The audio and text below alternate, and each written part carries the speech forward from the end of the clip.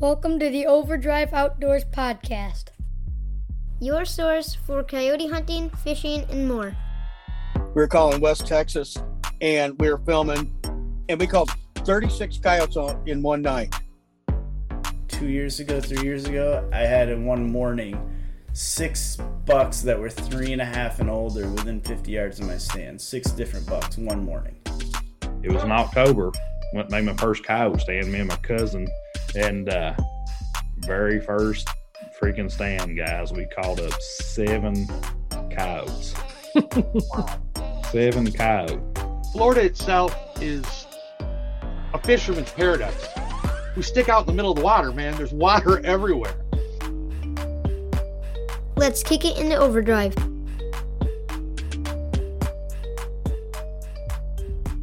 This podcast brought to you by Predator Hunter Outdoors.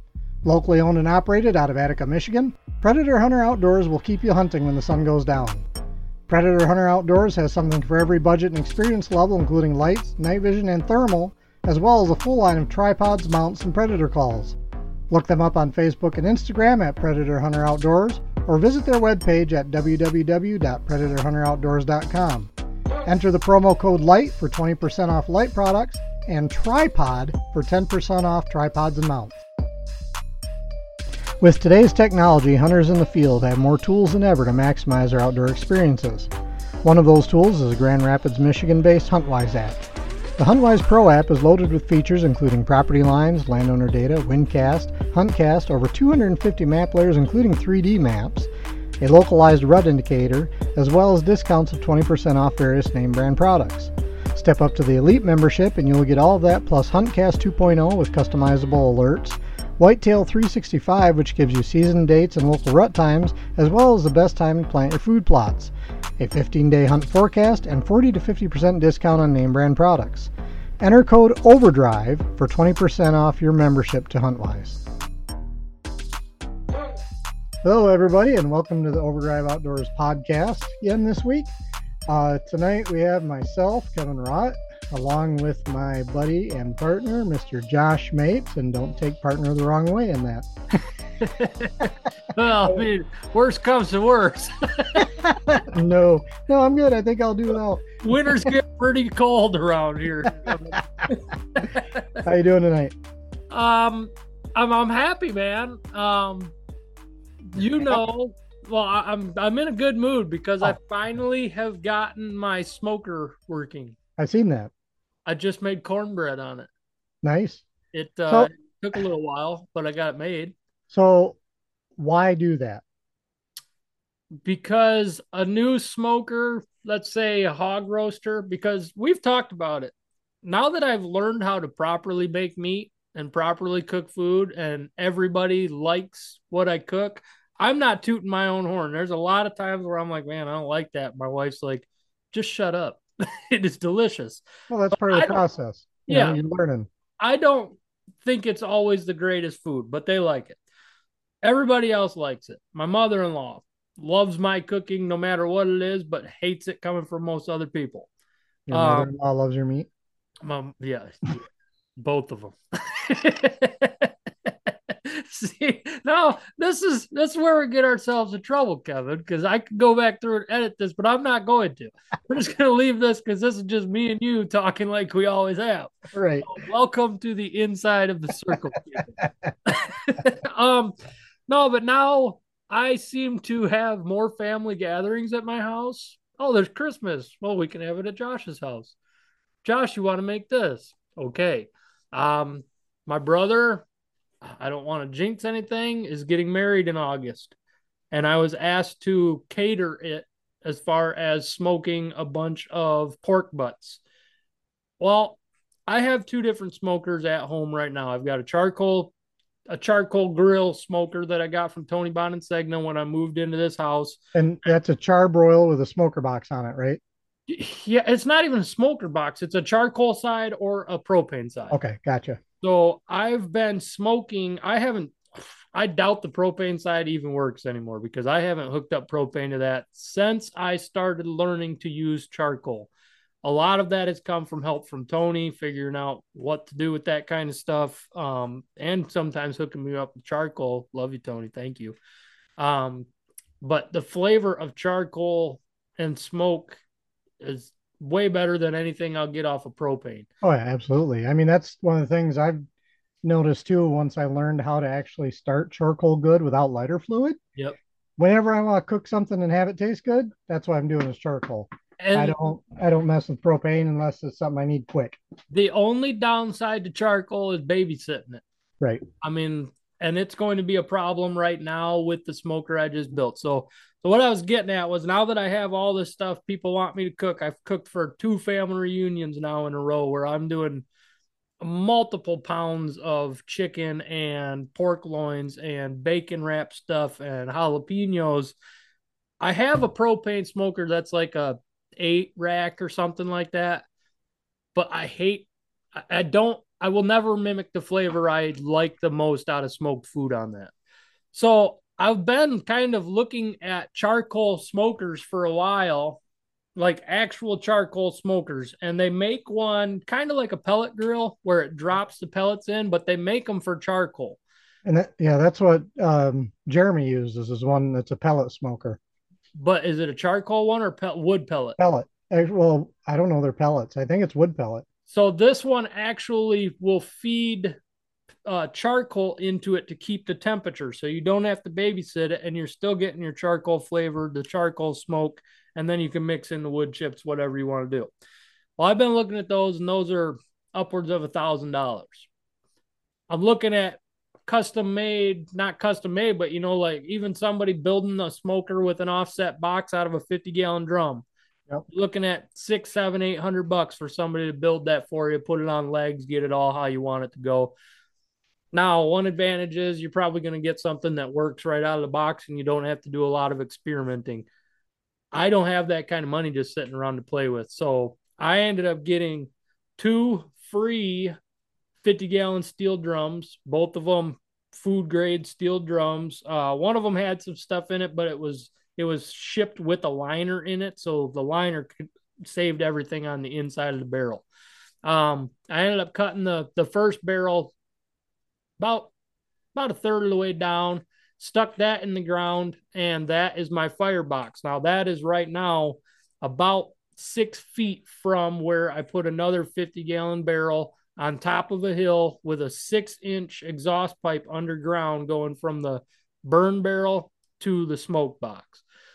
With that 50-gallon drum barrel smoker that I have out there now, I will bet that I can comfortably get 6 to 8 pork butts on that smoker at a time, all cooking at the same temperature. Roughly, I should be able to cater a wedding for my brother. I should be able to make plenty of birthday meals and holiday meals and Thanksgiving turkeys on a smoker this big. And in total, in the end of the day, with all the parts that I've had help with, the exhaust for underground I was given, the 50-gallon barrels, they were free. The only thing I got money into is I got 4 stainless steel rods that go across the smoker barrel, and those are for me to set grates on. The grates I bought, they're 23-inch grates, so I got 2 23-inch grates in there and 4 stainless steel dowels. I'm running 2 thermometers on the outside, about a foot difference. And the interesting thing to me, and you tell me if this makes sense to you, I have about 10 to 12 inches between thermometers. The bottom, I assume, is always, well, I kind of assume the bottom was going to be colder than the hot because heat rises, or the top because heat rises. I actually have about a 30-degree temperature loss in that 12 inches from bottom to top. That's quite a difference. I know, and it doesn't make any sense to me. Now, Tony says it's because there's so much air around it that it's trying to keep hot too. Plus, you're up that much higher, so you got a different amount, I don't know, however much area the smoke and heat has to actually warm up, Now, I'm running it right now without a chimney on top of that smoke box. And this is how redneck this stuff is, okay? So I've been trying to figure out how to keep airflow into the fire box to keep enough fire going that I can get the blow through, the vacuum effect through to my smoker so I can get the temperature up right. I originally had it 10 feet away, smoke box to firebox, and I got zero heat out of it that way. So I ended up taking 6 feet of that out, moving it 6 feet closer to the fire, to the smokehouse itself. So I didn't think with how much uphill. So imagine like I don't know, it's probably about 4 to 5 feet of a difference between the smoke box in the air to the firebox in the ground.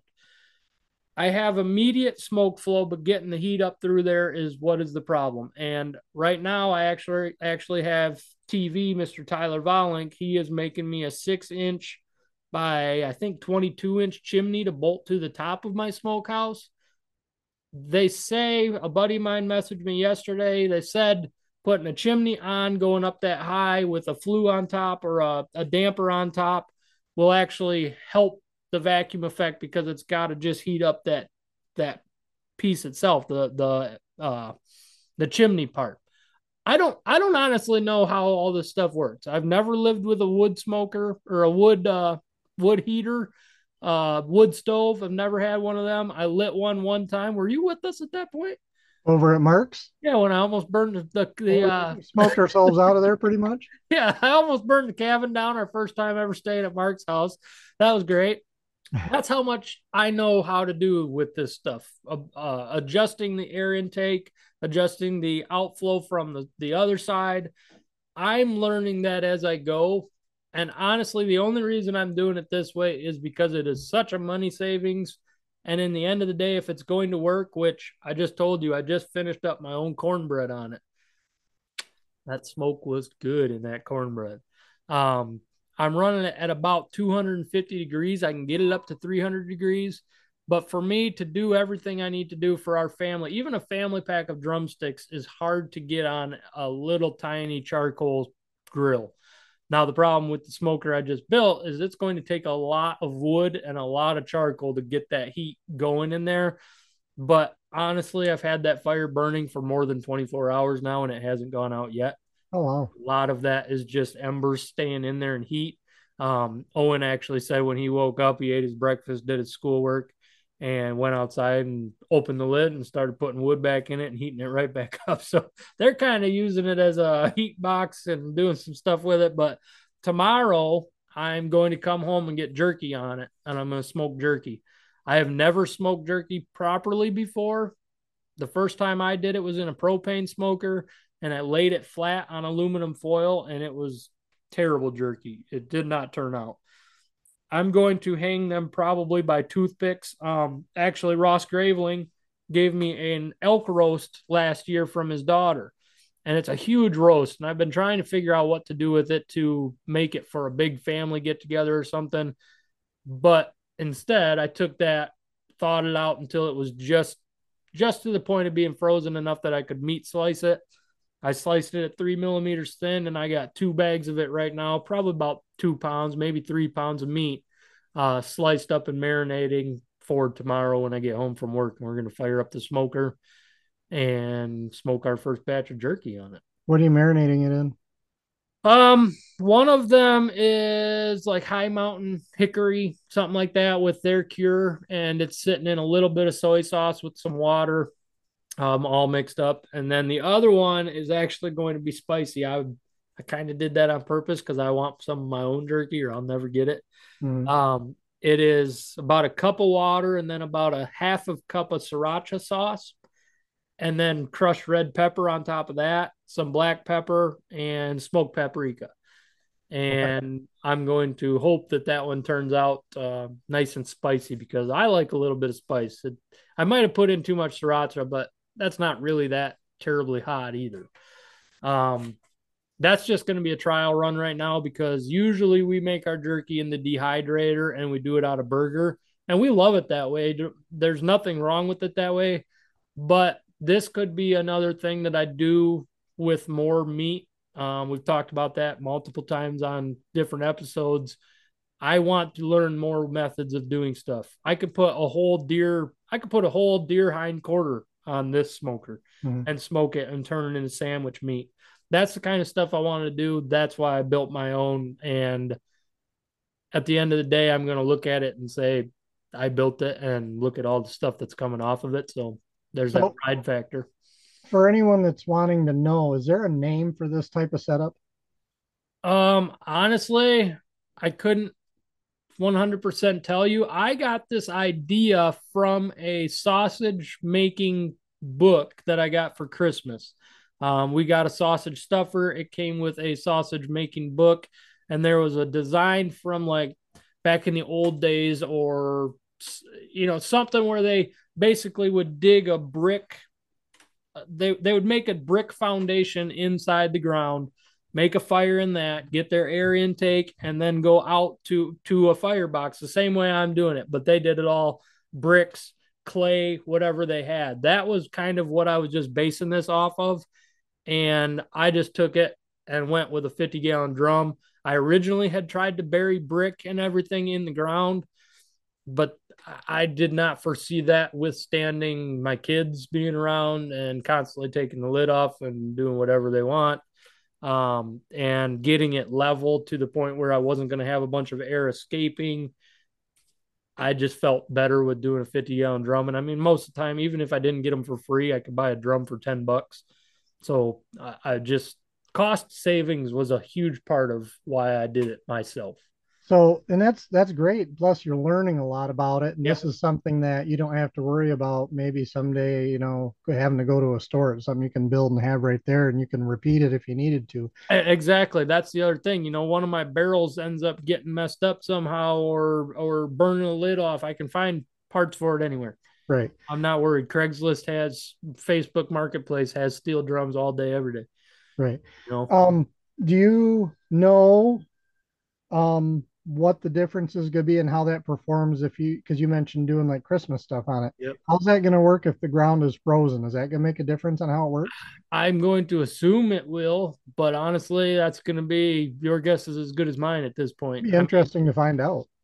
During the winter time, I really don't smoke too much because, especially on charcoal, I'm constantly babysitting it, and I don't want to always be standing out there. Right. But I do know when I have tried it, it's been a little harder to keep a temperature because of, I assume, the cold air and the heavy winds that we oftentimes have during the wintertime.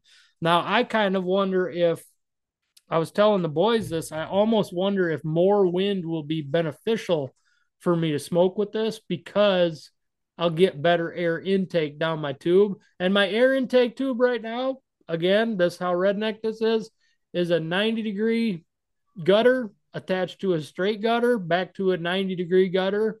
And that 90-degree gutter at the top that is out of the ground, I rotate it towards the wind direction.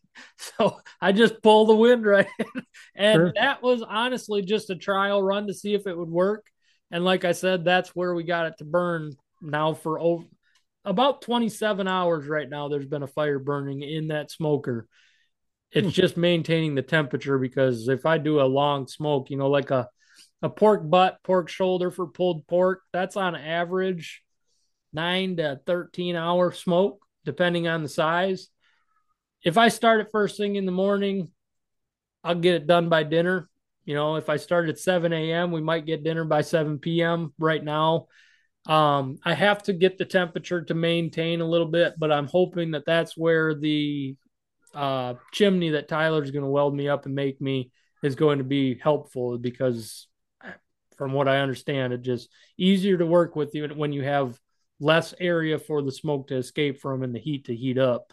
So we're going to try it when Tyler says that that's ready. He showed me a picture of it today, and it's going to be a pretty little chimney. I didn't ask for anything specific, but he's doing it anyway.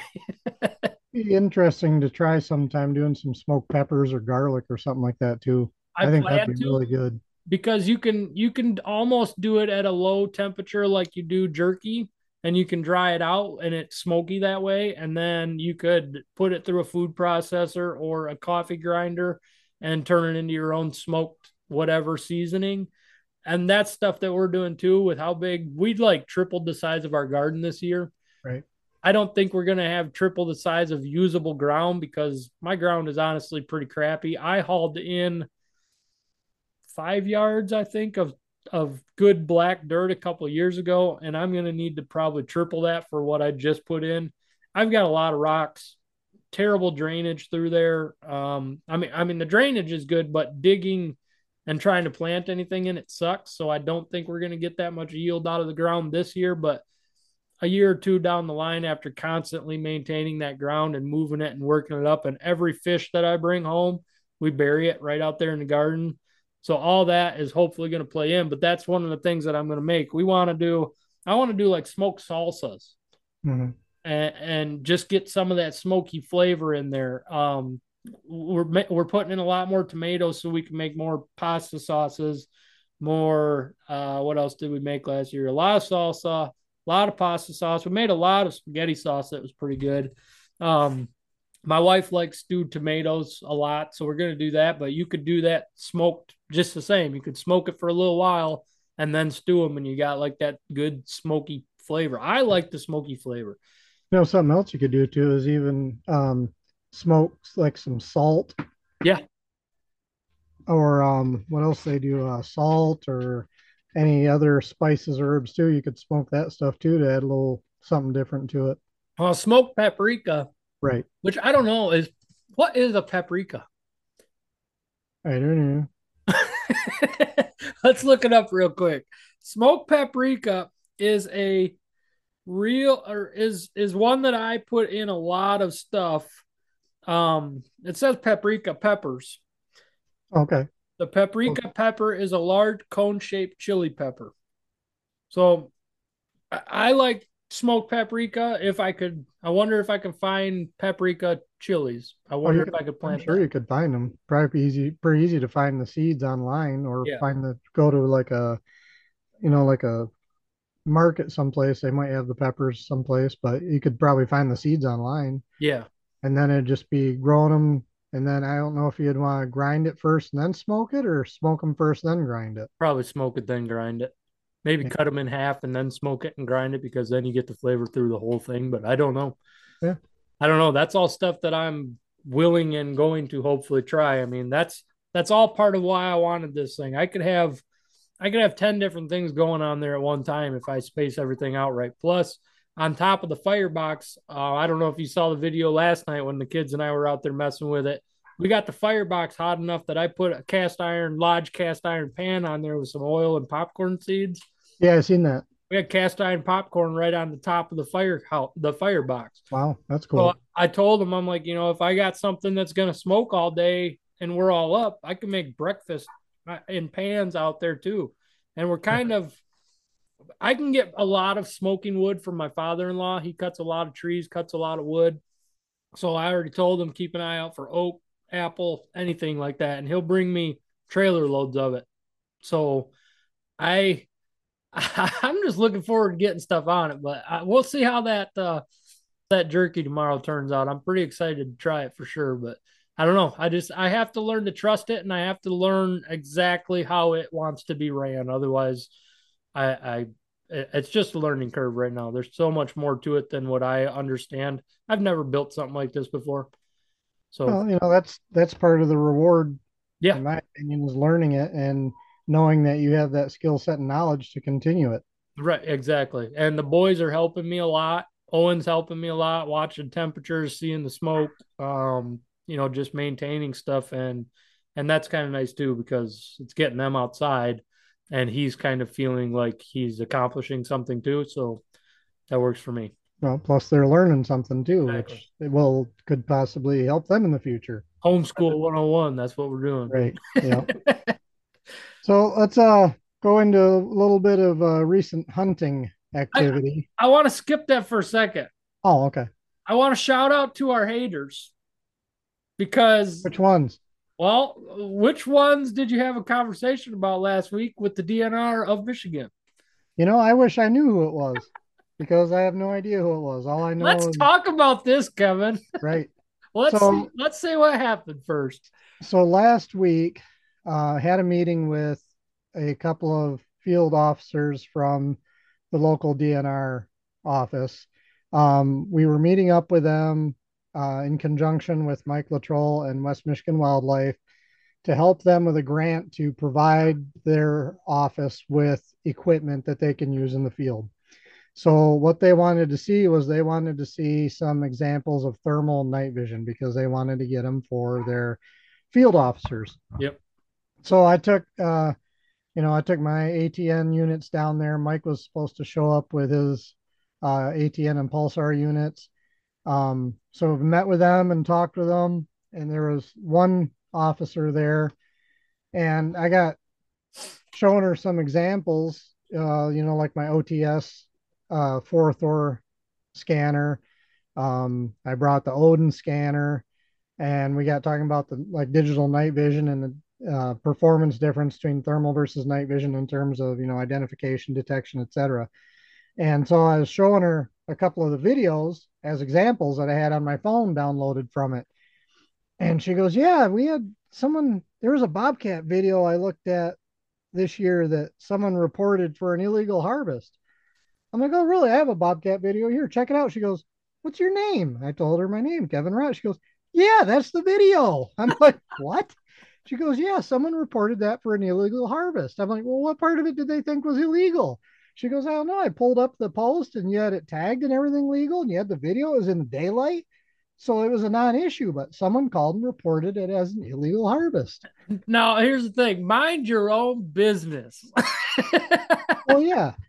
That's the thing. And this isn't the first time that's happened to members of Overdrive. Nope. You remember years ago when Corbin Kench was part of our group, and him and his wife had shot some gray fox, and someone reported it to the DNR for animal cruelty. Yep. And they showed up at his house wanting to see those gray fox. Yep. And again, they had done nothing wrong. They had everything right. The DNR was fine with what they did, but it's just the fact that someone took that effort to try and report them just to get them in trouble. So how good of a feeling did you get? A warm fuzzy feeling when she said you've been under investigation? No, that's the first time I've ever had that happen. I'm like, I tend to be a stickler on following the rules. Yeah. And it's just for this reason. I want to make sure all my stuff's done right. I don't want any issues. So I try to make sure I do that stuff right. So to have the fact that someone thought it was an illegal harvest, the first thought was, well, someone's a moron because I know I did my stuff right. Mm-hmm. And the second thought is going through your mind, you're like, crap, did I do something wrong? Is there some detail that I missed or something like that? But, when you go through it and you're like, I don't see where I did anything wrong. And the DNR says, yeah, it was a non-issue. There was nothing there to investigate. That's why we post what we do. I mean, deer, they got tags on them in right. every picture because we try to avoid this kind of stuff. I can't say I've never had a negative run-in with a CO. There was a time where I did a lot of stupid stuff and I wouldn't do them now. We'll say that. Right. A lot of people know those stories. But I don't know, man. It just, I don't know how I'd feel when they're like, hey, I've seen that video. Right. We've been watching that video for a while now. Right. Yeah. And it was a positive interaction. Like I said, she said there wasn't an issue. Everything was good. Everything was legit. And there wasn't an issue, but still it makes me wonder what the source was. If it was an anti-hunter, if it was just a hater, if it was, just someone that was ignorant. And I don't know. And that's one thing I didn't ask her specifically was if it was off my personal page or if it was off Overdrive. Yeah. Who knows where it could have came from? I would be more inclined to believe it came from Overdrive based off of the reach that we have on there versus, not as many people follow little old me, where we have more people that follow Overdrive. Yeah. Yeah. It just blows my mind that, I mean, and good on the Michigan DNR. Right. Because it sounds like they were definitely following up on it. We weren't aware that we had eyeballs on us. Right. And that's, and I mentioned that to her, the thing is we're involved in so many different pages on top of our own. And we often see things that we know based off researching and learning and everything else that we know isn't right. Here's one. Huh? Here's one. I got fox attacking my chickens. What do I do? SSS, shoot them. You have a right to protect your livestock. While I agree with all that, you can't do it. Right. And I have a letter or a message directly from the DNR stating that, and I've reaffirmed it with two different field officers in my area, and they all are on agreement as to you cannot take fox or bobcat out of season without a permit from a DNR biologist. Yeah. And I'll say straight up, my opinion on that, and this is not the opinion of Overdrive Outdoors, this is my own personal opinion. If it's hurting your livestock, coming in and taking anything out of your yard, I think you should be able to protect your own livestock. That is my personal opinion. However, we can't even go help people like that because we're not probably going to get the permits. And for people that are having that issue, what the biologist is probably going to tell you is he'll give you tips on how to reinforce your um, pen or your coop or whatever to try and protect your animals more. Before they would even consider issuing you a permit. That being said, you can also contact a licensed nuisance control specialist in the state, and they are specially licensed to help deal with those situations. I don't know any of them that do it for free. You're going to pay for that service, but that is an option that is out there. We are not licensed, at least I'm not. I don't think you are. No, not as nuisance control like that. Right. So we can't do that. Anytime we have to do anything like that, it has to be when the animal is in season and we have the proper tags for it, which includes base license for harvesters, etc. Right. What are some other things like that you see sometimes that you're like, that's not true? I don't know about not true, but what I see a lot is improper tagging, especially of bobcats. I can't tell you how many I've seen where they just wrap a tag around a paw. There's really only one way to legally tag a bobcat in Michigan, and it has to have your tag attached through the eye socket and out basically the top of the mouth. And it's a pain in the butt. I told the DNR officer that too. I said, what? It's a pain in the butt to try and get that because you have to have a really good knife and you have to be careful because you don't want to ruin the pelt. But basically, you go in like underneath the top lip along the gum line and cut all the way up to the eye socket on the inside of the eyelid. That's where you put your, your string or zip tie or whatever, and then you affix your tag to that. Do you know why they make you do it that way? I honestly have no idea. But I think bear is real similar too. You have to have your bear tagged a particular way too, if I remember right. Yeah. I'll have to check that out. I know we've always had ours tagged right. Yeah. And we have that in the pictures, but right off the top of my head, I don't remember exactly how that is. I think it's similar to how they do the bobcat, but not quite the same. See, now one thing I see a lot, and I don't know how the DNR can even keep up with this one, is illegal tagging of white-tailed deer. Right. You cannot wrap the tag around the antler. It is not legal to do it that way. Right. I don't care. Once again, if there's a tag on it that's legal and it's got your name on it and you did it properly, I don't care how it's done. But the proper way is not wrapped around an antler. I believe it's supposed to be completely legible all the way around.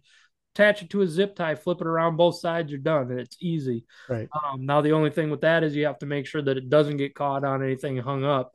Right. I have had to walk back actually this year on a doe. I had a tag on her, got her out to the road and realized it pulled off somewhere, had to run all the way back following the trail and find the tag again. So I don't like that because at that point I was now walking out of the woods with an untagged whitetail. Right. I did not like that at all, but that's the kind of stuff you got to watch out for. But once again, a zip tie through the ear or something on a deer or on a doe, and with the tag wrapped around that, it's not just gonna pull off. What I have problems with is when I try to go through like the back tendon on the back leg there and I wrap it. Yeah. If it's cold, you get any snow on your fingers, anything while you're trying to do that, or you get a bunch of hair inside that tag, which is what always happens to me. It just doesn't stick. So zip ties is the best way for me, but that's one that I see a lot. And I'm like, man, they can't just go ticket everybody for that. There's no way. Right. Yeah. And that's, and you see it with almost all animals throughout the year where people post pictures. Every year you'll see a turkey that's not tagged or not tagged right. You'll see bobcat, you'll see bear, you'll see deer. You'll see a bunch of them that are like that. and it's going to happen. And I think part of it, is ignorance. People just don't know, and part of it is people get in a hurry to take that trophy pick or whatever and rush things or whatever. I mean, it happens, and you as well as I both know that they're monitoring that, and we have heard people getting busted for pictures that they posted on Facebook with an improperly or not tagged animal. A lot of times he posted this picture on the 20th and he didn't buy his tag till the 21st. Yeah. Like they can find this stuff out. It's very easy for them Right. to do. They're not dumb. Especially with the new system they have, like the app. I mean, Yeah. things on there, but I mean, it always has been ever since they started doing it on computer. But Right. yeah. Well, so that was interesting when you called me about that. Like, man, we've been under the radar for a minute now. Right. Glad to know it now, 5 months later. Right. So how'd your hunting weekend go? I know you got one. I got zero. Zip zilch nada, backdoored hardcore, no Well, I got Friday night was a bust. I had vocals, didn't see anything, but I had vocals that were pretty good on like 3 out of 4 stands Friday night. I did not go out Saturday night. And then Sunday night, I was able to go out again.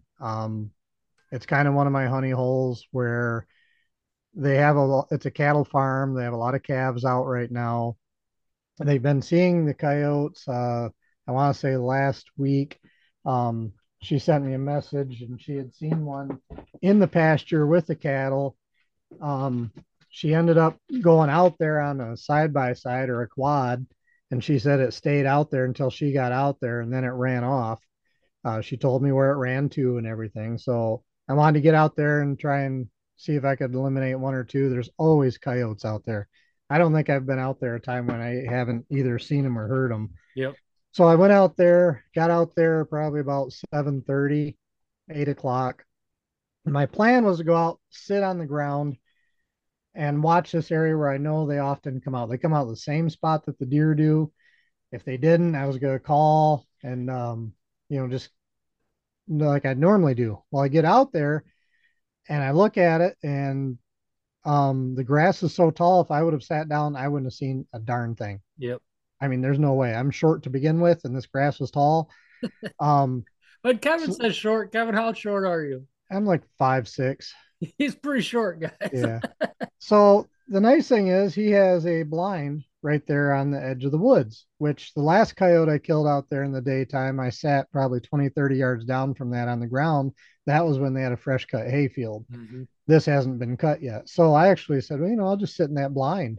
So I got in the blind and put up the windows and got comfortable and everything. And I waited for a while. I watched a couple of turkeys go through. Deer started filtering out. And I'm like, all right, well, the deer are out now. So what the heck? I'll run some fawn distress. So I started off with Tony Tebby's Platinum Fawn, let that go through a cycle, and then just sit and waited. The deer weren't real reactive to it, which kind of surprised me because I know there's got to be fawns on the ground. Which I called in a hard charging doe Saturday night. Well, we had one last night. Okay. So we'll get to that in a minute. So they didn't really react to it much, and I waited probably maybe 10 minutes. And then I let loose with Fantastic from Tony Tebby. Yep. Let that one play through, and then sat and waited. And the deer were a little bit more responsive to that one, but they still didn't charge in or anything like that. They were just looking, and moving around a little bit. So I let that one sit, and probably about 10, 15 minutes went by, and I noticed the deer in the back of the field started snorting. And I knew the wind wasn't coming towards them. The wind was in my favor, but they started snorting. And I looked down there and looked at them, and I could see they were looking at that wood line, snorting. And I'm like, all right, there's something over there. That's often, kind of the area where the coyotes come through. So I kept watching, and sure enough, I seen something pop out down on the end there. I had my thermal with me because I was planning on hunting in the dark, and I looked through the thermal, and yep, that's a coyote head popping out. Yep. So the coyote popped out and started coming right up that wood line, which is the same thing the one did last time I shot in the daylight out there. And it would come a ways, and then it would look out in the field because I had the caller sitting out in the field. Mm-hmm. But of course, like I said, that grass is so tall you couldn't see it. Right. So I knew he couldn't see it, but I knew that's where that sound came from. So it would walk a ways and then look and then go like in and out. And it just kept slowly working its way to me. And I'm thinking, man, I'm just going to let it keep coming. I like to get them close. They had no idea it was there. So I'm just letting it come close.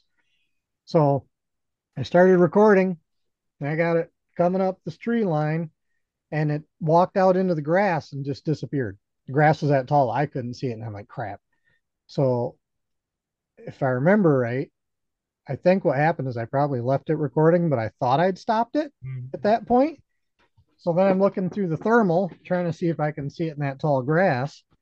And of course I did. And it turned back around, came back to the wood edge again, coming my way. Hit record again. And it came, it was probably like a 40-yard shot, 50-yard shot tops. Dumped it with a 204. It was beautiful. Headshot. Just smoked it. I look in my scope. I hit the button to stop recording and I look and it wasn't recording. I'm like, you have got to be kidding me. So I had a perfect come in and then the video stops. No shot on it. You cut it off at the good part. Yeah, exactly. So I collected that one. I went and got it. That was a nice size male. He was 33.46 pounds. Collected him. So where I'm at in that blind, there's a tree line there that's only maybe 20, 30 yards across. Mm-hmm. Down there, it's thick. And then behind me, it goes into some tall pines, which you can pretty much see through. Have I been to this property? Not yet. Okay. So I waited for it to get dark. And then I went through that tree line to the other field, which the other field is all a tilled field. There ain't nothing in that one. It's dirt. Yep.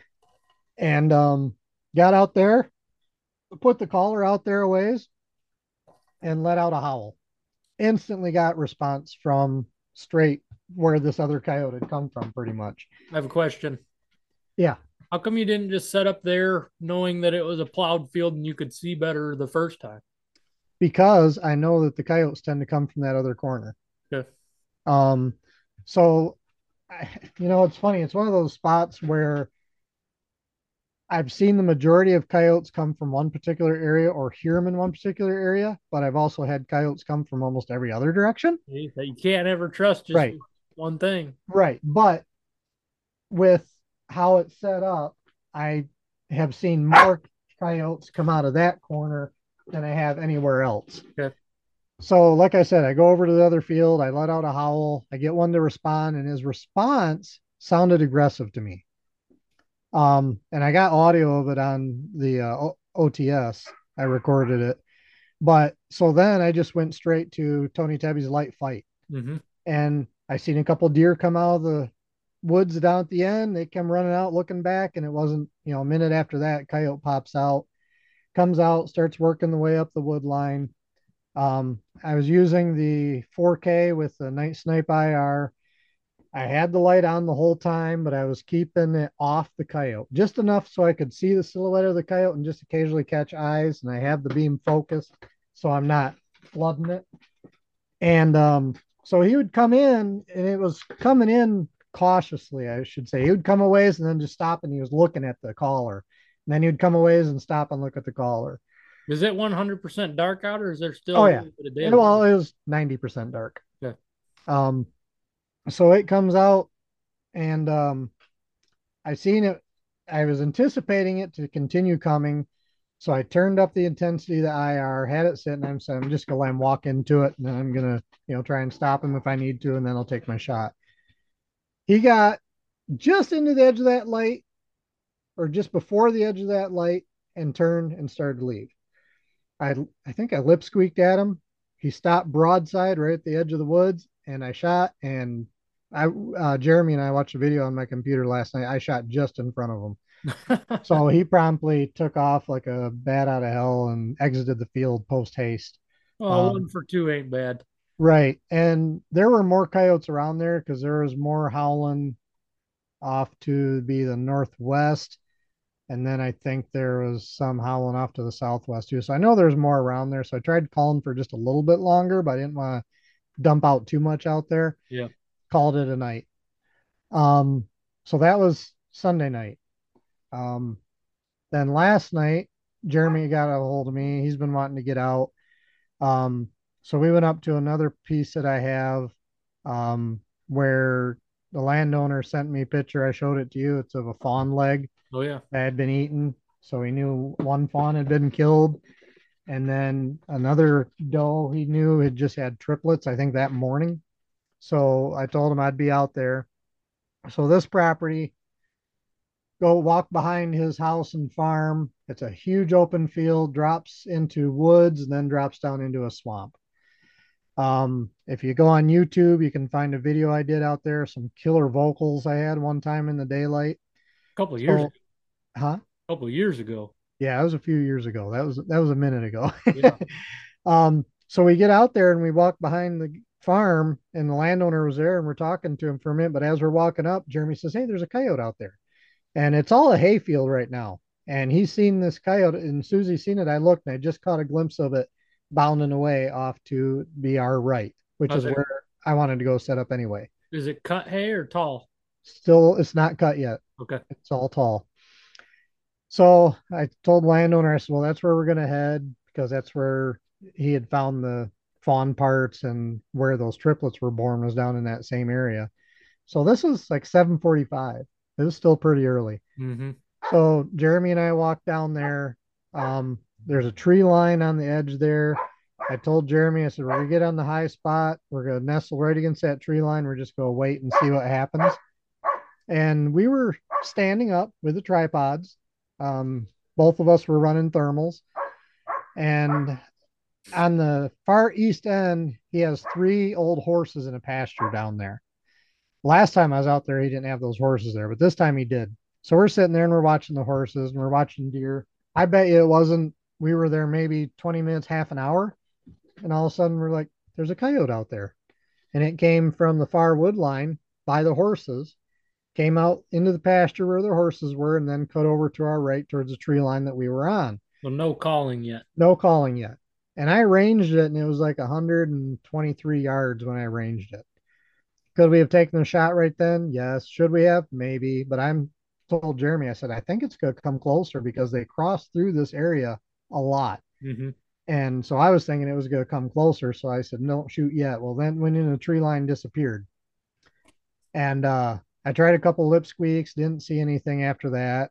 I'm like, I said, just give it some time. I said, I wouldn't be surprised that coyote's back because he wasn't spooked. He had not a care in the world. Mm-hmm. So we sat there and waited probably another 20 minutes. And sure enough, he pops out again, same spot he was last time. So he pops out again behind the horses, comes out into the hay. And again, this is still uncut hay. He comes up. There's a path that goes down there to where the horses were. He comes up to probably within 20, 30 yards of that.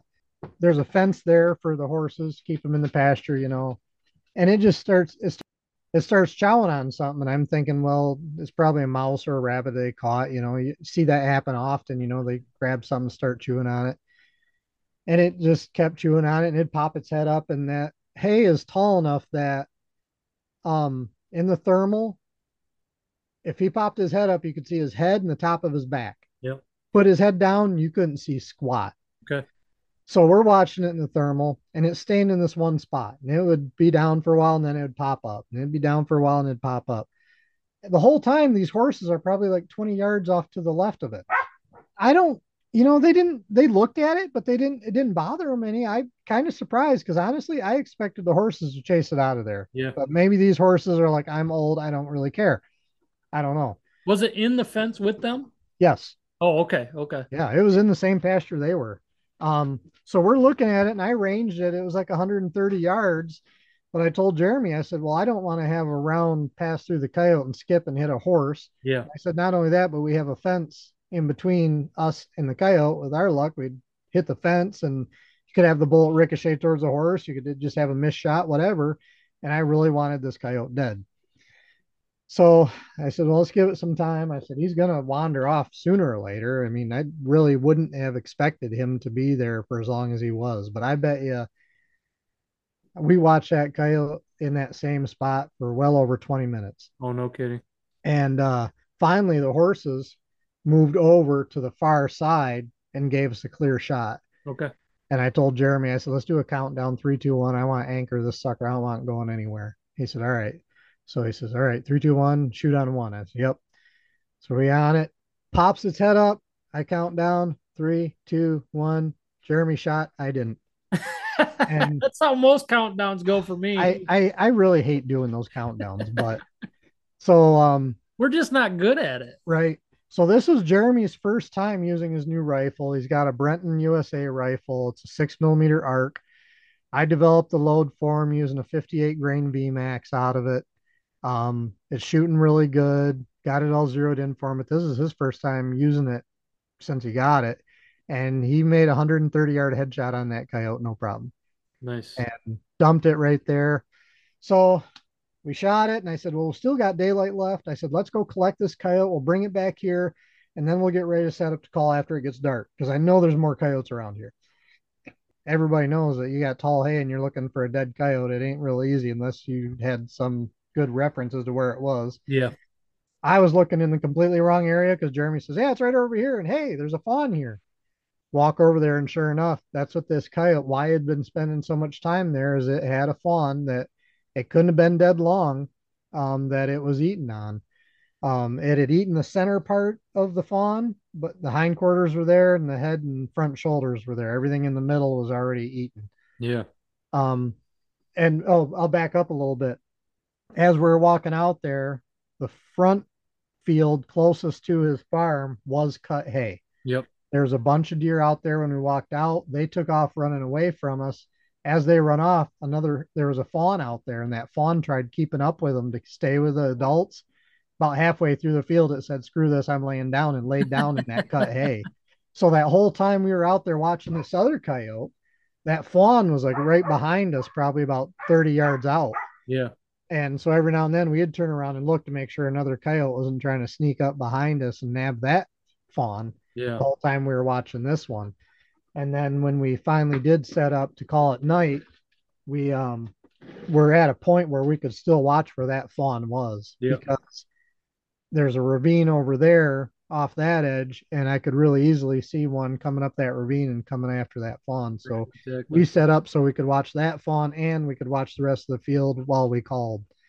Well, you got one of the fawn killers out. Yeah. And we did call after it got dark, and we had some really good vocals, but they were quite a ways away off to our right.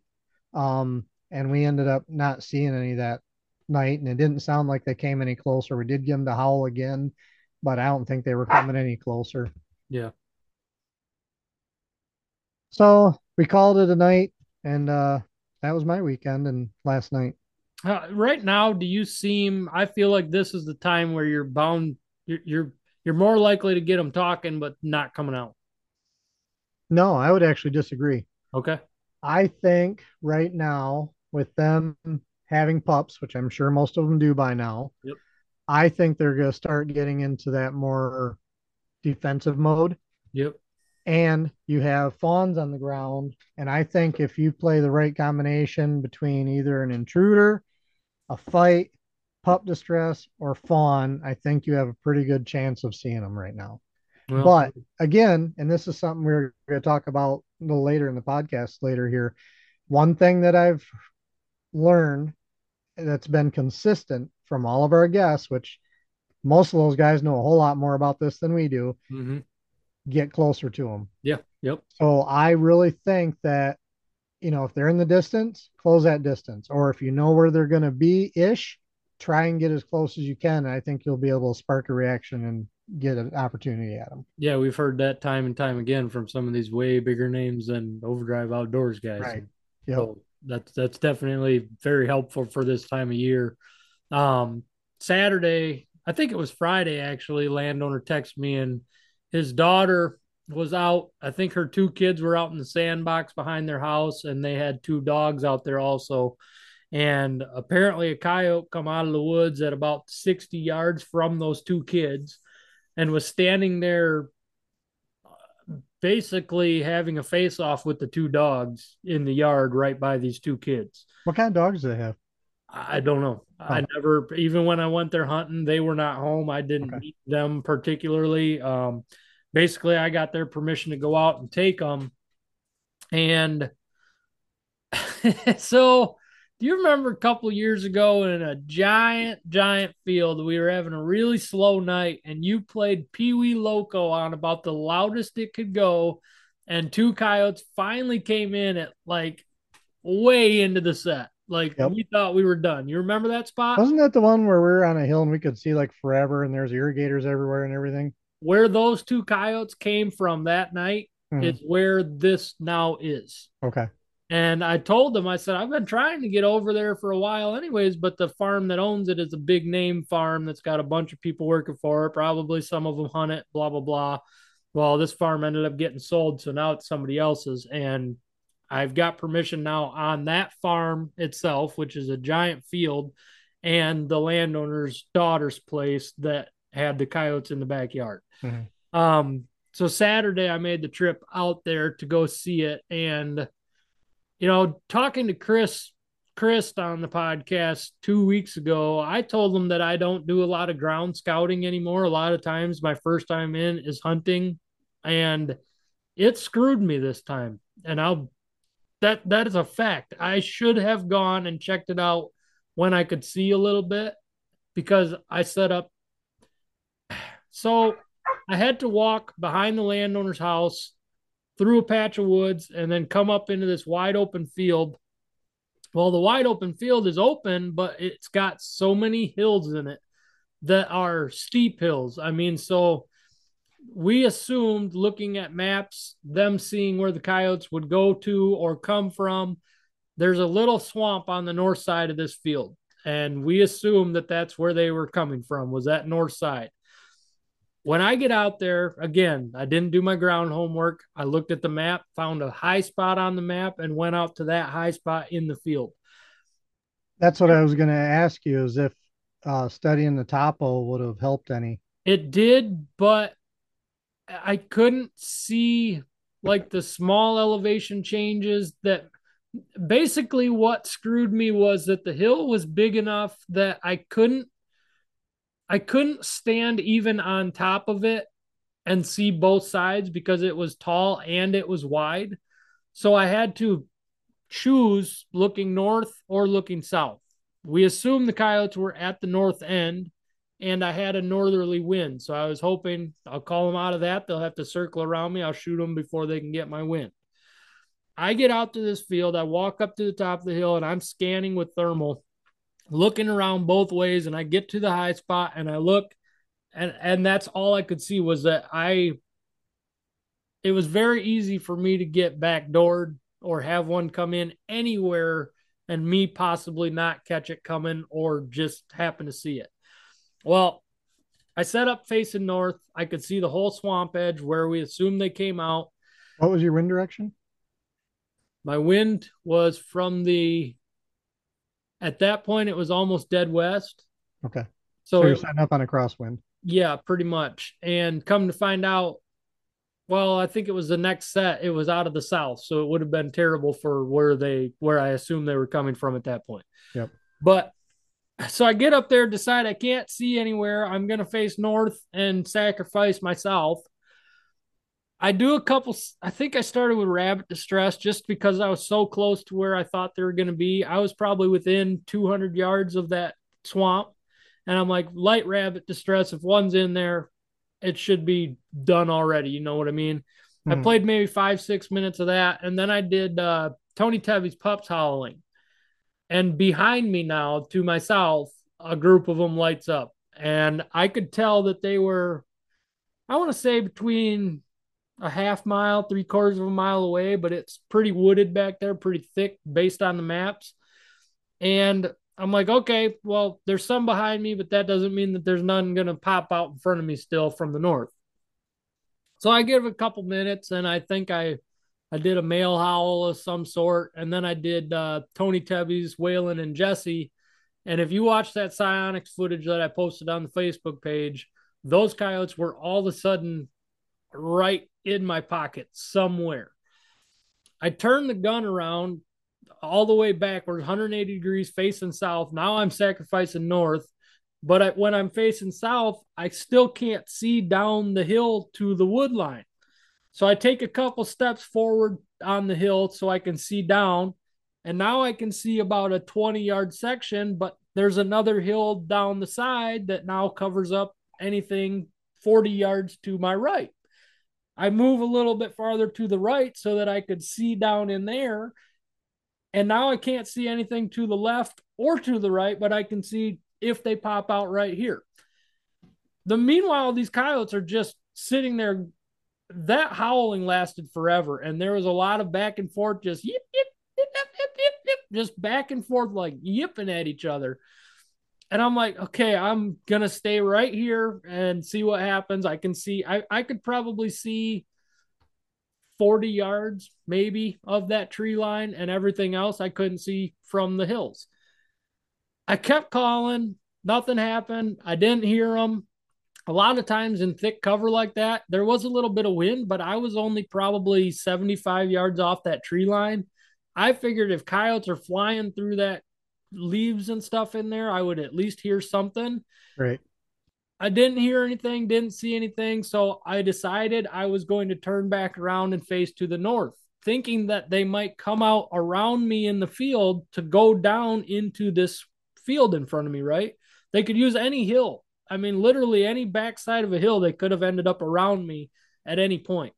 So now I'm facing north, once again gave up my south, and I turn around and look, and there's 3 of them standing maybe 60 yards from me on top of the hill. My call is off to my right, and all 3 of them are staring dead nuts directly at me. Game over. I was done. I mean, it took them maybe 3 bounds to be gone down the side of that hill again. But looking at the map again and looking while I was out there, realistically, I need like 3 to 4 guns out there at that point so everybody can cover a spot on the hill.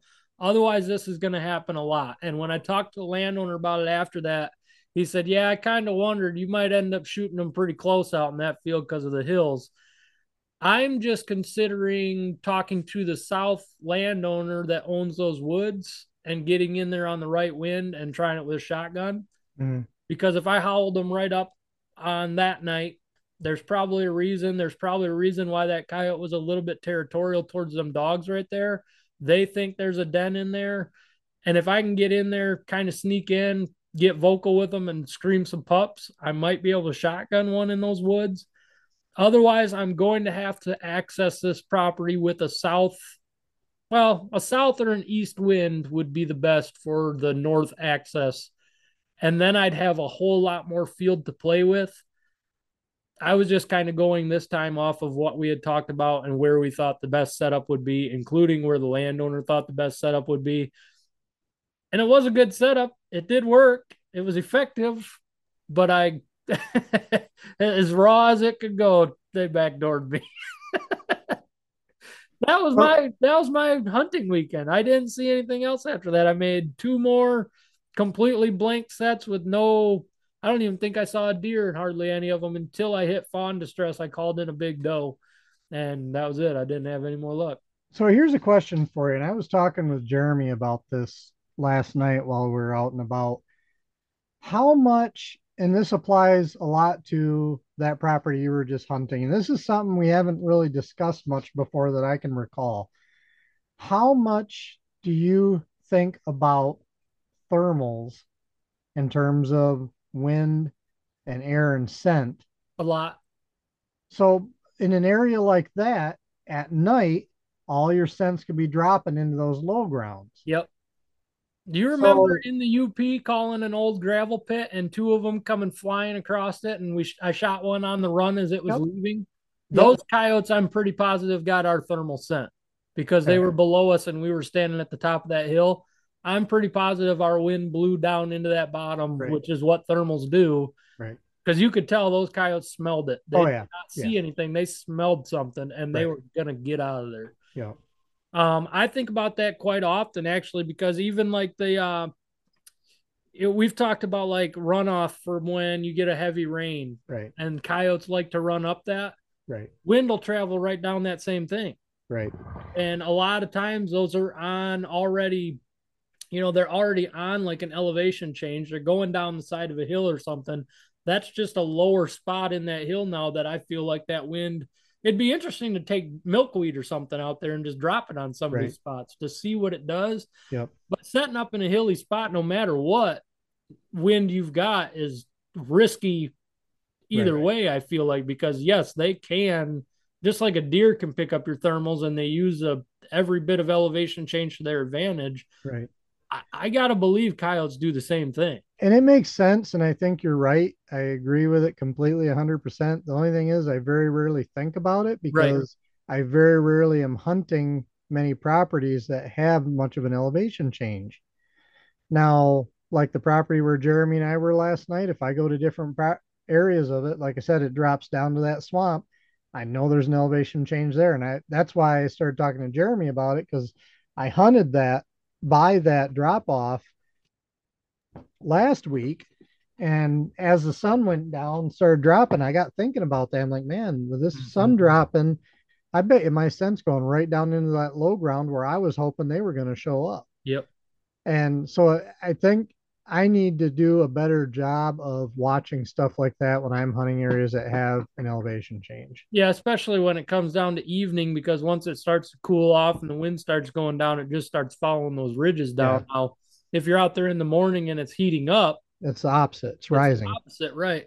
But at night, most of the time, unless it's pretty windy, I think that your thermals are just going to pull down into those low spots. And it's not going to be necessarily the way the wind is going. Right. It's just going to be where it decides to take it off the thermal pull. Right. And I've had one hunt that I can remember in particular where I'm pretty sure that's what happened to me. I was actually hunting a wood set. Well, there was only a small clearing in it that was, maybe like 20, 30 yards wide. And then the rest of it, where I was sitting, it dropped down to a creek bottom with a little opening here. And then it went into thick stuff along the creek. And I remember when I went out and looked at it beforehand, the wind should have been in my favor. But like you said, as the evening set in, the wind started dying down. I ended up having a coyote that was really vocal. I responded back. I watched it. It started coming in. I'm thinking, man, this is gonna be cake. It gets down into that low ground, boom, gone. Yep. I was like, what the heck? And I gotta believe that's what it was. Yeah. I mean, we pretty much can tell when they hit our scent compared to when they see something. When they see something, a lot of times they check up and they'll stop and they'll look. When they smell something, they usually don't even give us the time of day. They are gone. Yeah, it's a 180 in a heartbeat. Right. It's a whole different reaction to scent than it is to sight. And I think a lot of times, I know those coyotes the other night probably had me skylined. I was on top of the hill. They were a little bit lower than me. All they had to do was pick me off against that skyline and I was done. And every one of them was pegged right on me. I mean, and I was done. That's something else that sometimes you don't think about as well. And I know you've probably had it happen, maybe in that case. And I know for a fact I've had it happen, especially in the wintertime when you got snow on the ground, you don't have leaves on the trees. Mm-hmm. And that's one thing I've really started to get myself into the habit of is when I walk out to put out the caller, I turn around and look to where I'm going to be standing or setting up. Yep. And, there's a lot of times where I'll turn around and look and I'm like, crap, we're going to be skyline like crazy. I said, okay, we need to drop down this hill this far. If that means I have to put the collar out further, that's what I'm going to do. But you got to get away from being skyline like that. And it's just amplified more when you don't have leaves on the trees or you got a bright moon or if you have a bunch of snow on the ground. But that's something. And I remember seeing in the videos I used to watch and the other people we've talked to, I don't remember who said it specifically in the video, but I remember a guy saying, when you put your collar out, turn around and look and see what the coyote's going to see. And if you're wide open exposed, or if the sun's in your face and you're going to be illuminated, basically, those are the things you got to try and look out for and avoid.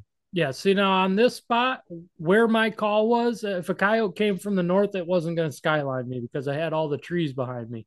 Like I said, they were probably 70 yards behind me, but they were on a hillside themselves. So they were up above me. Nothing from down below that direction could see me. Right. But since they came from the south, it was nothing but wide open field behind me and sky.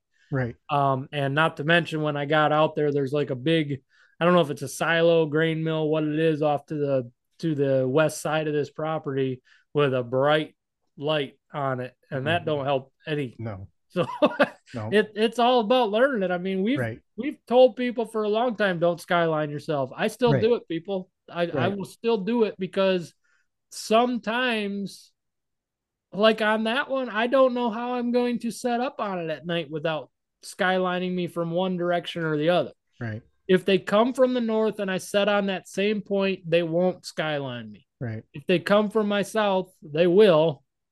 But if I move to face just the south, then I can't see anywhere to the north. Right. If I move to see just the north, I can't see anywhere to the south.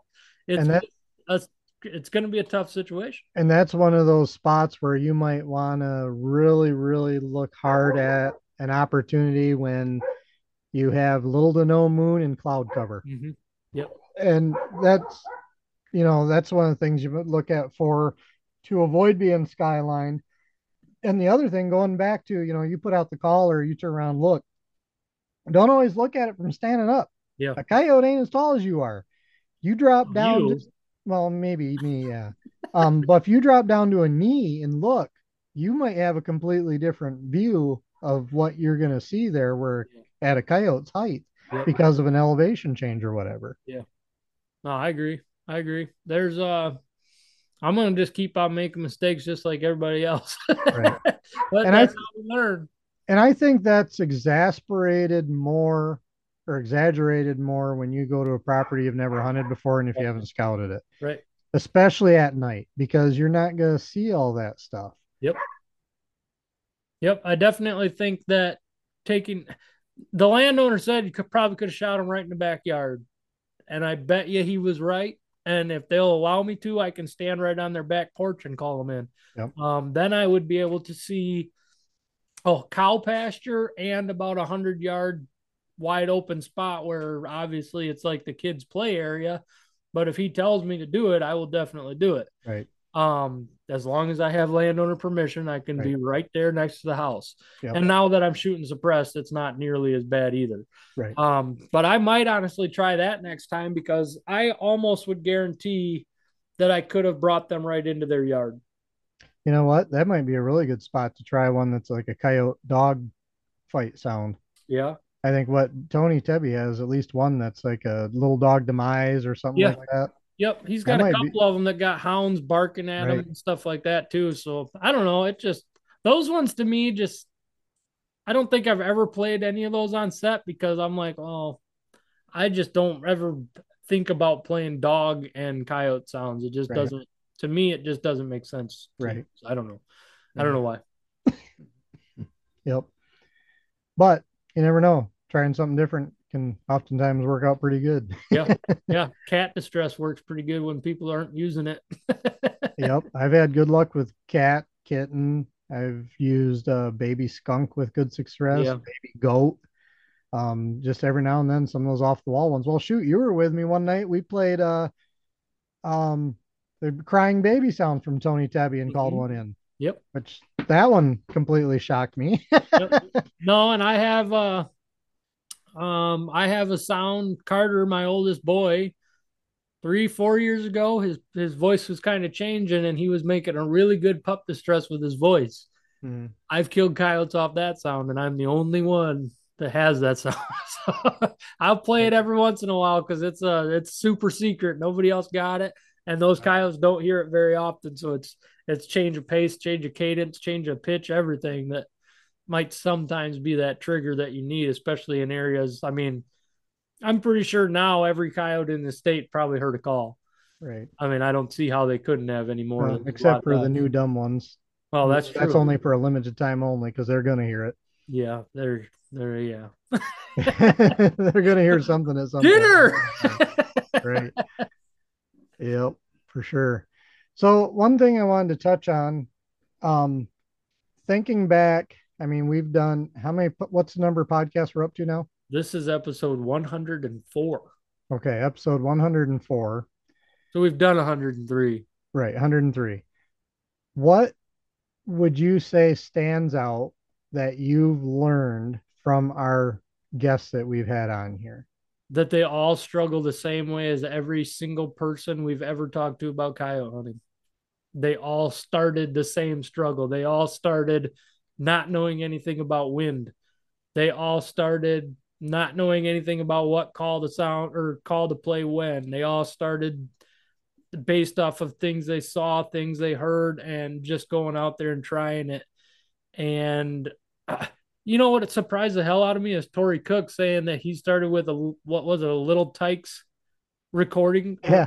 or radio thing that Yep. he was tired of the kids' music that was on it, so he replaced it with coyote sounds. Yep. Like that's the kind of stuff that looking from outside, you would have never even dreamed that that was how that all happened. MFK started off of a guy playing coyote sounds on a Little Tykes radio.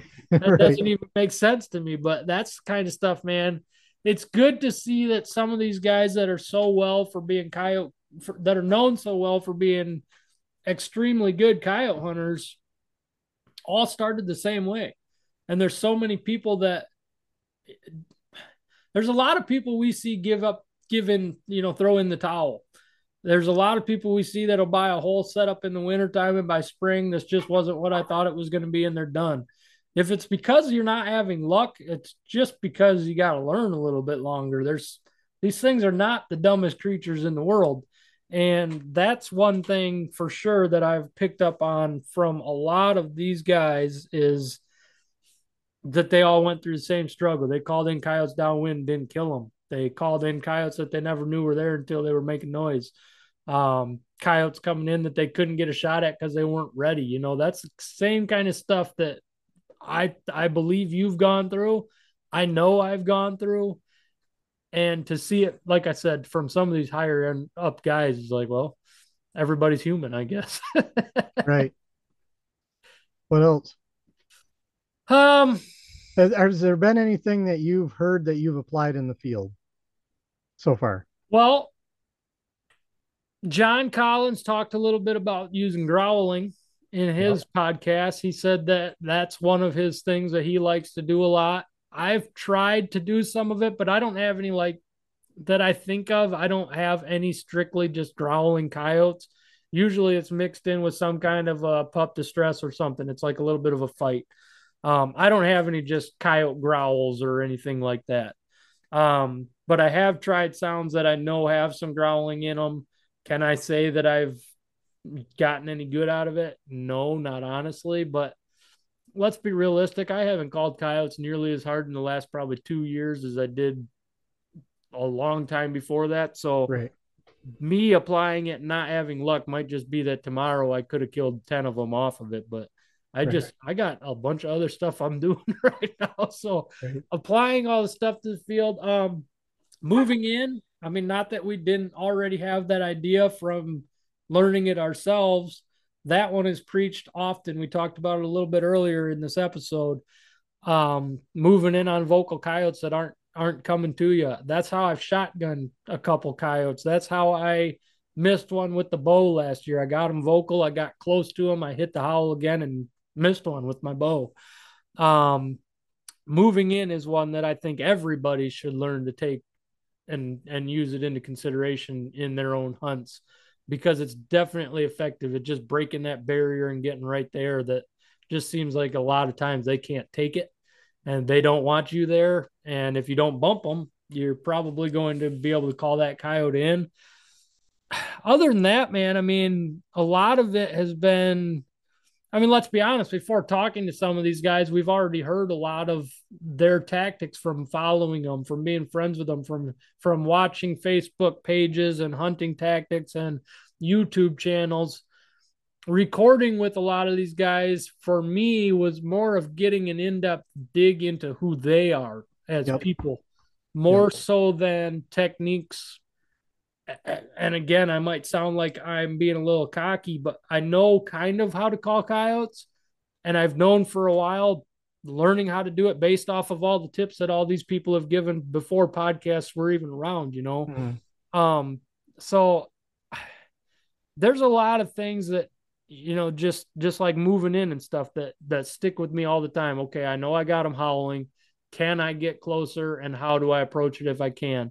That's probably the biggest one that for me has come into, it absolutely works, but it's not one that I just now picked up on from any of our episodes, you know?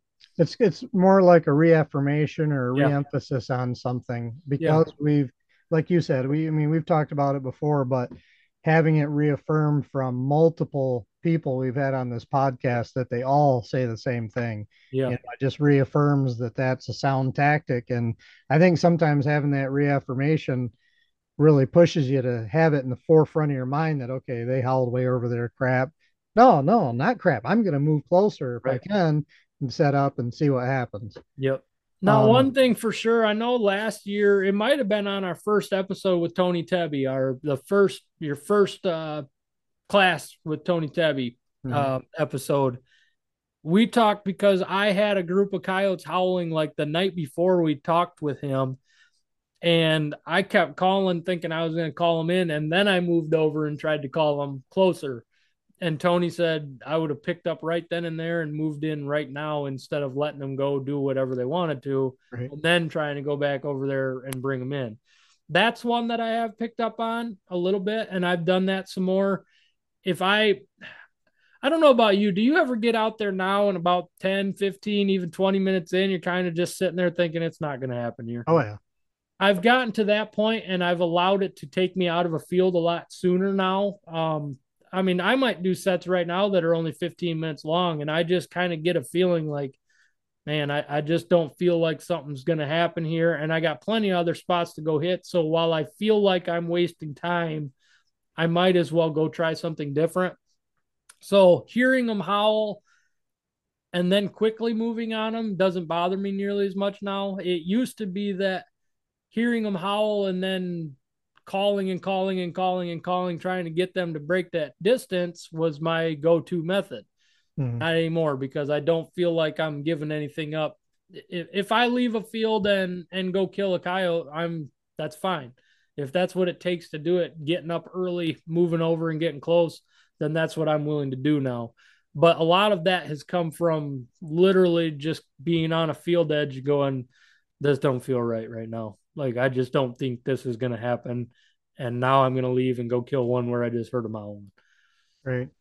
I'll say in my experience, it's been a lot of what you just said too on some of the same things, cutting the distance, moving in on them. The one from John Collins, like you said, using those different, more like social vocalizations that aren't howls. Um, that's been in my mind as well a lot.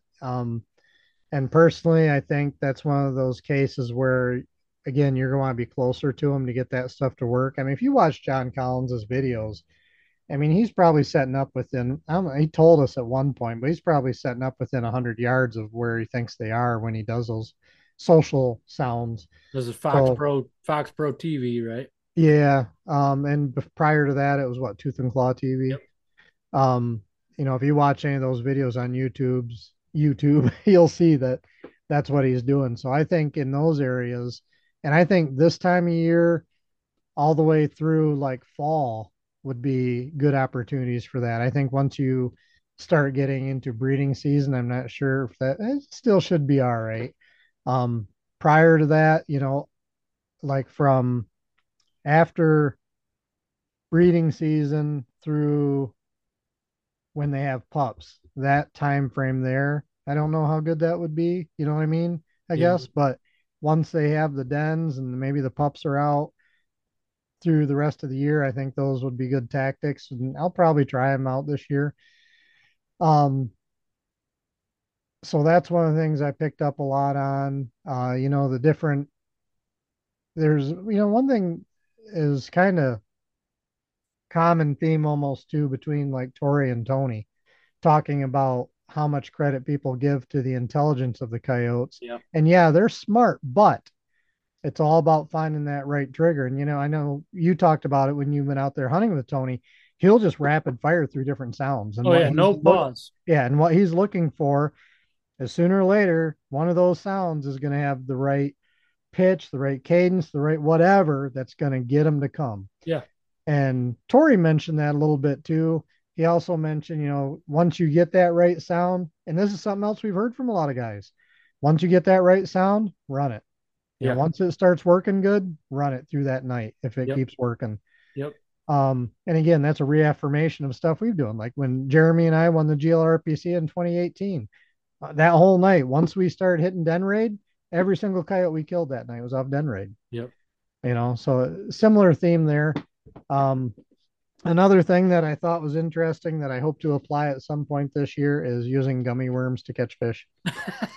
Well, okay. So we're breaking it up over more than just the coyote Oh hunting. yeah, we're talking about everything. I mean, we've had of 104 podcasts, we've talked about more than just coyote hunting. Yeah, and another one that sticks out to me, and actually because he actually texted me earlier, Mike Avery. Um, he has been through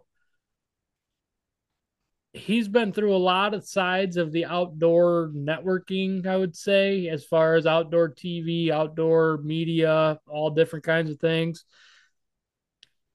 And I feel like at one point I used to think, man, it would be cool to get, a TV show and somebody follow you around with a video camera and watch you deer hunt, watch you coyote hunt, whatever. And now, Mike told us basically that he thinks we're doing it the right way, putting together our little videos, putting them up on a YouTube channel. You're not paying anybody for TV time. You're not paying anybody for airtime. And I'm not shitting on anybody that does it. If that's your thing, have at it and we will watch it. Mm-hmm. For us, though, I'm kind of glad we're not into that big of the limelight because I just like doing it how we're doing it and putting what we do together for people. We have, and thank you to all of you that follow everything we do and watch our videos and stuff. We're not professionals by any means. We're not professional video editors. We're not running professional equipment. We're not running even hardly any high end equipment besides maybe our scopes and stuff. So I just think that was kind of cool to hear him kind of say that the way he did it isn't how he would do it now, and the way he would do it now is more of how we do it. Plus, he does his Wednesday night lives and Wednesday morning lives and all that stuff. And he's just a great guy in general. That's one of the things I've pulled from a lot of these people is just, and as well as I do, there's been a couple of them where we've gone in not really knowing how it was going to go. And at the end of it, we're like, man, that was awesome. That dude was so cool, compared to stuff we've seen, heard, dealt with before. It's like, man, there was no problem there. And talking to that guy got us into you feel like him a lot better at the end of these conversations, and I think getting people out of their box and just talking about something that they love to talk about helps with that, helps to see the outside or the inside of a person a little bit better. And that everybody that's taken the time to record with us, thank you all so much for doing it, because it really, it's an eye opener to what the people are like. And a lot of these guys are people that we've looked up to for a long, long time. Randy Anderson, we've looked up to him, watched his videos for a long time, and then just to have him be able to come on and talk to us and just, I came out of that knowing a lot more about Randy and about why he started. And that's the other thing, man, is how many guys started back in the day doing it for money and food and fur. Right. Not anymore. Right. That's not the reason for getting into coyote hunting. Unfortunately, now it's because it's so much fun. We can hunt 24/7 year round pretty much, and it's a necessity anymore. I think. I think we need coyote hunters out there. We need predator hunters. Trappers are going away. I mean, we need the predator numbers kept in check. So I don't know. It just seeing people come up, and some of them didn't even hunt until they decided to do it themselves, and now they're they got their TV shows, they got their channels that are huge, they're well-known people, and they all came up no different than the rest of us. Sure. Just choices people make. And how many of the people that we've had on here have been, as I mentioned, I think in the last one with Tori Cook, mentioning that it became the American dream for them. It's people that took a passion that they had or they developed and turning it into a livelihood. I mean, we've had Mr. Stewart on here. We've had Tori. We've had Tony. We've had Steve Kreiner. We've had all these guys that actually built it into big companies now that make their living off this passion that they have. And to me, that says a lot. And, one of the reasons I wanted to do that series of podcasts with these people is because of, like you mentioned, you see Facebook posts, you see YouTube videos, you see chat discussions or arguments with whatever, and you get a viewpoint of some of these people. But if you really talk to them outside of that, you really get to learn more about what these people are like. And it, to me, it was an eye opener, kind of like what you said, it in a positive way. Yeah. I mean, some of these people you go in thinking, man, I'm just little old Kevin over here in Michigan that doesn't do squat. And now I'm talking to this guy that has, YouTube channel, TV show, runs this company, does this, does that, That I grew up does stuff watching. way and above what I do. And then to have it turn into a real down to earth conversation and learn what, why they got into it, how they got into it, what they're doing with it. To me, it's been an eye opener into a lot of these people. And that was kind of my goal with doing that podcast. And I'm very happy that these people have been willing to come on and do that with us and all that we've been able to learn from them and about them. Yeah. And just as a side note, there's still a bunch of guys that I would like to get on here. And I don't know, if any of you guys that listen to this that haven't been on here, we'd love to have you on there. I know there's a few names in particular that I've tried numerous times to get them to come on here, and we haven't had it happen yet, but there's still a few guys I'm trying to target to get on here. If anyone wants to nudge a few guys like, Les Johnson for one, there's a couple other ones out there too that I'd really like to have them on here for the same thing. Les Johnson's been around forever and does a lot of stuff, has a heck of a knowledge base and all that. So I'd like to get him on there. Our own Yote head here in Michigan, Ed Gajewski, I'd like to get him on here. And there's a few other. Listen, man, we need you. Right. I actually sent him a message, was it today or yesterday, and told him, I said, man, when are we going to get you on here? You said after first season. He said, yeah, timing just isn't working right now. But that's okay. Just know that we want to get you on here at some point. That is probably the hardest thing I'm finding with doing a podcast for anybody that's trying to get them. There's some people that automatically want a paycheck. I'll say that straight up. We've heard it already. And if you feel like you're owed one, then that's fine. But this probably isn't going to be the podcast for you. We're sorry. Right. We aren't making a paycheck out of it. No. We therefore cannot afford to pay a paycheck out. Right. But we've had it's difficult to kind of line up some of these conversations with timing. I mean, I've been trying to get a crappie episode together for 2 months, and it's a timing and scheduling and TV show and all stuff getting in the way that's not allowing it to happen. So getting some of these guys and getting our timing with people who are maybe 3 hours different than we are, right. That's also difficult because it's like, yeah, we can record at 11 p.m. your time. Like, well, nobody wants to do that, Right. But no, it's been a fun ride this far. There's so much stuff that I could probably go back and pick through a bunch of episodes and just keep listening to them. Anything with Buck Wells, I love that old man. Santa Claus, you are a good person. I believe he's one of those people you could sit around a fire with for hours and never get bored, never run out of stories. He's not to pick on your age there, Buck. He's got that old soul that I like in people. Right. And I find that to be those are the kind of people I like to be around. The more older style. That's why we're friends. I like you. I like your old style. Right. But no, it's been very interesting to get the inside look one-on-one with some of these guys, and just in more ways than one, little old us can relate to these people who were nothing but little old them for a long time. Yep. Yeah, for sure. And we're gonna have more. We're gonna get I mean, as everyone hopefully knows, we're not just predator hunters. I mean, Josh has been doing a lot in fishing. We Oh all yeah. do a lot in cooking, even some homesteading stuff, shooting. I mean, we got guys that do a lot of different stuff, and not only just on our group, but we want to get more people on the podcast to have a varied subject matter in the podcast to hopefully cover a little something that everyone would like to listen to.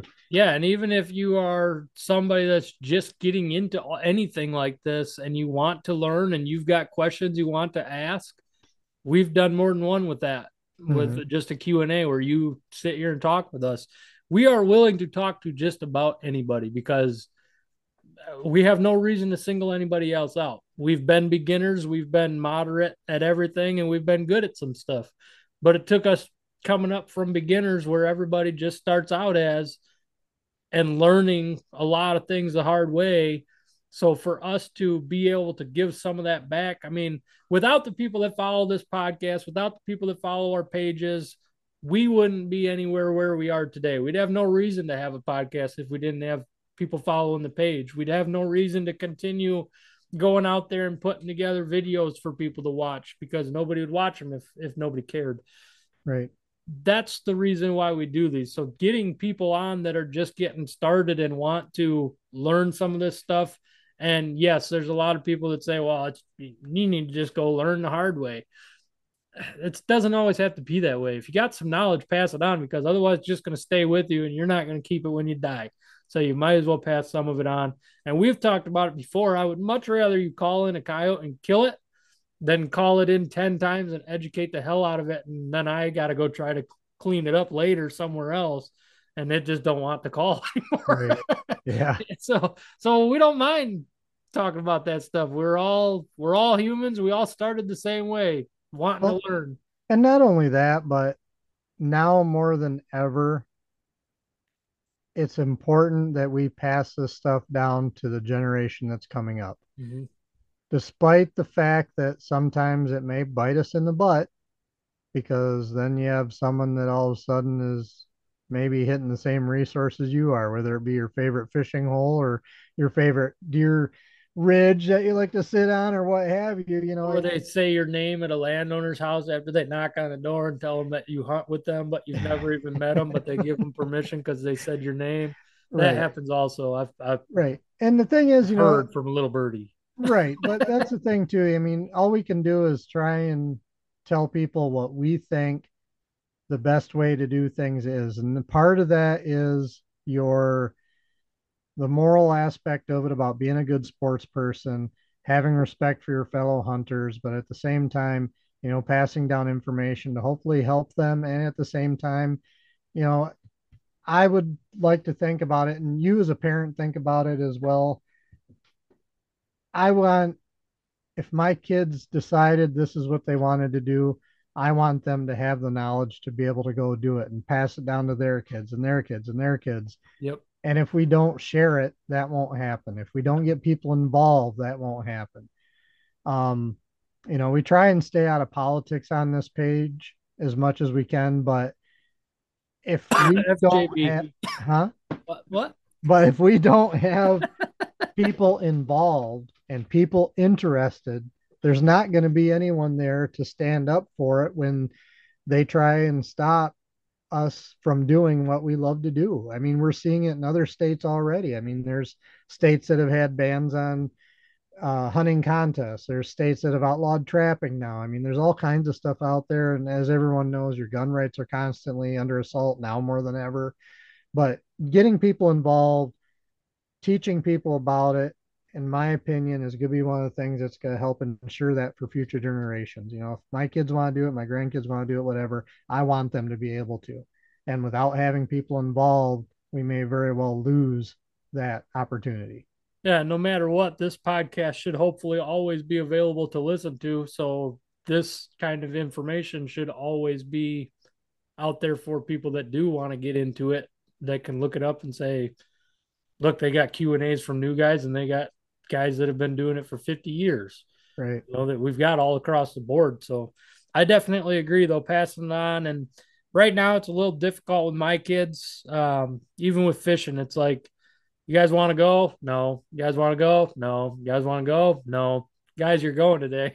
I mean, I just kind of have to force it, but I said I wasn't going to force that kind of stuff anymore. But like on the boat, I'm like, you guys don't have to fish, but you're not sitting in the house anymore. We're Right. going out to do something else. And if you guys bring your fishing poles, I start what? There's a whole hashtag I've been following on TikTok about Gen Xers, which I'm a Gen Xer. Okay. And there my wife sent me one today, and this person's on there talking about how come they ain't calling out Gen Xers? How come we ain't calling them out for stuff? And people are like, you do not want to call out a Gen Xer. One of the things they talk about on there was about people drinking out of a hose. We Yeah. talk about that a lot. I grew up drinking out of a hose. So did I. And this guy's on there like, were sinks not an option? And this lady's like, you don't understand. The sinks were not an option. You weren't allowed in the house. You were told, go out and play, come back when the street lights come on, if you even have street lights around. And, it's a similar thing. I mean, I was the same way growing up. My kids or my parents were like, go out and play. Yeah. We didn't, I mean, when video games started to coming around, like Pong, age myself a little bit there, or in television or Atari, we were allowed maybe TV was black and white and films were silent. Yeah. If we were allowed to do that, a lot of times my parents are like, you got half an hour. Yep. Other than that, you better be outside or doing homework. Yep. And you didn't want to do homework, so guess what? My butt was outside. Dude, we talked about that the other day because I'm like, I used to have a sandbox that I would build some wicked sweet car tracks on with jumps and tunnels and all kinds of stuff. And you guys, Minesweeper on the PlayStation. Like, Right. Turn that crap off. Yeah. I mean, I'm a very strict one with that. There's a little more leniency when I'm not here, but when I get home, that thing better be off and you're outside. If it's 80 outside, you can't go out. You can't tell me it's too cold now, like you did all winter. Right. Well, now you got no excuse. And if it's too hot, turn on a sprinkler. Well, that's one argument I've always had with Alicia, because she's like, well, when it's cold out, I can only put on so many clothes. I'm like, no, you can put on clothes, you can wear blankets. When it's hot out, I can't go outside and just remove as many clothes as I need to stay comfortable. Well, not legally. And I will be in jail. Right. No, but we're getting to that time now where I would say now if you want to get into aggressive, hard charging coyotes, it's going to be about that time. Yes. I agree. It's going to be rolling in here real quick. I know in some areas it's already hit. It seems like the further west you go, it earlier it happens, and the further south it happens earlier. And I think we're like one of the last areas to see the stages. I think that's different based on the geography. And I think it's still just starting or going to be starting real soon for us. Yeah. Yeah. It's going to be good getting on vocals and pup distress here soon. Pretty quick here. I'll probably be playing pup vocals and pup fight, pup howl, and those will be the majority of my stands. Obviously, I'll be mixing in baby cottontail. Baby cottontail this time of year is usually a pretty good killing sound. But yeah, it's about to get interesting. I got one big farm cutting all his alfalfa on Friday night this week. Nice. It's Memorial Weekend. That means I'm going to have 3 full nights. The problem is I got to decide if I want to go spend the night out there or if I want to spend the day on waves. Right now, Kevin, I got to be honest. Quit being a sissy. Do both. I did that. I did that Sunday. I hunted Saturday night and Sunday morning until 2. And then I got up Sunday morning, made some breakfast, and ended up going out fishing later in the afternoon. So I could do that for sure. But so here's what you do. And I was actually thinking about doing that this weekend. Spend the evening at home. Yep. Go to bed with the family. Get up at like 3 a.m. You go hunt coyotes until just before daylight. Then you come home, switch, go out on the boat in the morning. Are you saying you want to come up and get on the boat in the morning? I told you I have to work this weekend. Well, you're going to have to call off. I can't. They just had a big thing about that at work. You're not allowed to call off if it's your weekend. Now you're going to get in trouble if you do that crap. So, all right. So don't call off. But are you working full days? Yeah. That's the other thing. We have to work a full shift too. So you'll be there till 2:30? Yeah, 2:30, 2:45. So you wouldn't be able to get up to me till like 5? Right. So we wouldn't be able to fish for long. Right. Fun. Well, let's still try to put our heads together and get out Sunday night if we can. Okay. Yeah, I'm good for that wherever we want to go. Well, you know where I want to go. Right. But I'm just saying if the wind isn't right for that, we can always go somewhere else. Well, I got Greg killed his last two with me on our last podcast. He wants to go. He's like, dude, you got me hooked. I'm not gonna quit bothering you now. So he wants to go and he wants to meet you too. So we'll try to figure out something for Sunday. Okay. Sound good? All right. Sounds good. Anything else to finish up? Nope. I think we're good. Almost 2 hours worth. Yeah, it's been a long time since we hung out. I haven't gotten to hug you or anything. It just I know. gotta talk. I know. All right, everybody. Well, if you've made it this far, we sure do appreciate you listening. Episode 104, guys. I never knew how far this podcast would make it, honestly, because it's literally up to our time schedules, what we can get done, when we can do it, then sitting down and editing. And this is all between full-time jobs, everything we got going on at our own houses, not getting paid, not making a massive income like some people might believe. But we're happy to see people that message us and say, man, we like this, we didn't like this, you should try this. We appreciate all that kind of feedback, positive, negative, whatever. If it's going to help us get better, call us whatever names you want to tell us to straighten our act up. But yeah, if you're still listening, we definitely appreciate it. Make sure you go check out Predator Hunter Outdoors, Huntwise. They are the ones mostly bringing this podcast to you. Predator Hunter Outdoors, for those that haven't heard it ever before, I mean, he's got our thermals, night vision, tripods, mounts, adapters, everything you could need, infrared illuminators, everything for coyote hunting is right there at Predator Hunter Outdoors. Huntwise maps, we've been using them for 2 years. My favorite function on there still is the wind mapping. Yeah, being able to look ahead in time and see which way the wind direction is going to be. And I've found it to be very accurate. So if you don't have one that's, maybe you're struggling getting a good wind direction out of it or seeing ahead of time where the wind's going to be going, anything like that, that is my favorite part of the Huntwise app. But if you haven't checked it out, go ahead and do so. Both of them, Predator Hunter Outdoors, Huntwise. Kevin, thanks for sitting down and talking tonight. Thank you. It was a nice chat. Absolutely. All right, everybody. We will talk to you all next week on the Overdrive Outdoors podcast. Have a good night.